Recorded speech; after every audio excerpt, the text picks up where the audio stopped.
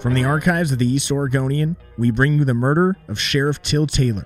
100 years later to the day, we'll take you through the sheriff's story, the events leading up to his murder, and the manhunt that ensued for the men responsible. I'm your host, Alex Castle, and I'm joined by our producer, Ben Lonergan. Two squads of trained officers leave for Squaw Creek after desperados. The headline of the East Oregonian read on Wednesday, July 28, 1920. We left off on episode 3 with the 5 fugitives split up into 3 separate groups and still making their way through the countryside, trying to duck and dodge the men chasing them. Reports of the break-in and robbery of the Butcher Young family, committed by Neil Hart and Jim Owens the night before, spread back to Pendleton, where the manhunt was still being headquartered in the Umatilla County Courthouse. The theory of where the men were located among newly appointed Sheriff Jinx Taylor and the rest of the hunt's leaders was that they were somewhere in the Squaw Creek area. Early the morning of July 28th, reports of train guards firing at 2 men who were believed to be Owens and Hart came in from the Duncan area, about 11 miles up from Meacham Creek. Reports detailing that the 2 men tried to board an eastbound freight train at about 4 a.m. that morning. When train guards noticed them, fired and gave chase, but couldn't catch them. Hart and Owens had to find some other way to get onto the other side of the Blue Mountains and away from the posses hunting them. But that report paired well with the report of one man, likely Jack Rathy, robbing a store the night before for food and shoes. Along with that, there are other sightings coming in, of at least 1 or 2 men at a time slinking through the countryside, and helped confirm for the search that the men had likely split up throughout the area. Still, that day the leads were minimal and became clear for authorities that they needed to reorganize the search. More law enforcement from neighboring counties continued to pour into the area to assist with the search, while a detective by the name of Archie Leonard from the Portland area arrived that afternoon. The leaders of the manhunt reorganized and reduced their citizen volunteer force to about 200 men and paired them with 50 law officers as they broke off into new posses of 5 men each. While the theory was the men were somewhere nearby the Squaw Creek area, belief that they had split up required that they expanded the prospective search area. Discussions had begun the day before for Deputy Jake Marin to take a reconnaissance flyover of the area to try to search for evidence of campgrounds where the men may be hiding out. However, it's unknown if Deputy Marin ever did take that flight.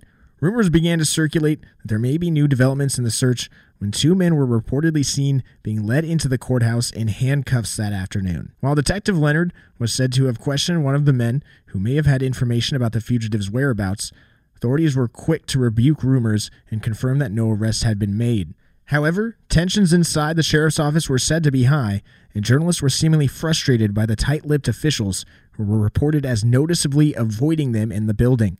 Reading from the July 28, 1920 edition of the East Oregonian, the outcome of developments so far can only be surmised. Every man connected with the search in any way has been instructed to divulge nothing that has developed. Series of inferences behind closed doors in the sheriff's private office and in the grand jury room on the 2nd floor of the courthouse, however, are taken to indicate that the report of nothing new at all is merely a pacifier. The community left to their own suspicions. Reports at the time started rumors that perhaps some of the men, specifically Owens and Hart, were being helped by quote-unquote friends in the area in reference to tribal members out on the Umatilla Indian Reservation. Newspapers at the time had falsely identified Owens and Hart as being part American Indian, and these rumors surmised that this somehow was to their benefit while on the run. According to Ernest L. Crockett's book, The Murder of Till Taylor, these suspicions were shared by authorities, as he reported that the 2 men who were brought in earlier that day for questioning were 2 others who were part American Indian and had been believed to be furnishing supplies to Owens and Hart in the Cayuse area. In the July 27, 1920 edition of the East Oregonian, it read, "In the fact that the men have not been definitely seen and identified lies the belief they are being shielded by friends. Both Owens and Hart are part Indian, and suspicion is pointed to a number of half-breed Indians in the vicinity of Cayuse who are thought to know something about the case." This language and these characterizations of the time are an example of the prejudices that existed within the community. In reality, Owens and Hart were tan in complexion and may have known some tribal languages, but they did not have American Indian heritage. Plus, the tribes were 1, the community Hart and Owens robbed from, and 2, They were helping with the search. One of the most recent witness accounts of the fugitives that day was from a member of the tribes out on the reservation. The tribes had kept their expert tracking teams on the front lines of the search. Nonetheless, many were left with questions on July 28, 1920, as two vehicles carrying Sheriff Jinx Taylor and the men leading the manhunt went out at about 2 p.m. that day. On the other end of the hunt, Owens and Hart were well stocked on food and continued up Meacham Creek, hoping to cross the mountains. Rathie was alone, walking along the Umatilla River, quietly making his way to Gibbon. It was believed by authorities that day that men may have been struggling with hunger and thirst, which was definitely half true for Lewis Anderson and Richard Patterson. The two, charged with passing worthless checks, were struggling and going on their 4th day without any food.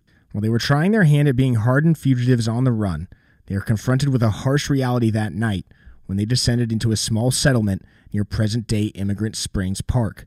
There they saw a wanted poster and finally learned that they were wanted for the murder of Sheriff Till Taylor, not just for escaping from jail and injuring him as they first were led to believe. They read the poster that night, which described in detail their appearances and the clothes that they were still wearing. And that is where we'll leave episode 4. On our next episode, we go to the events of July 29th, 1920, as the authorities and local community grow discouraged by the lack of progress until new clues reignited the hunt with more vigor than before.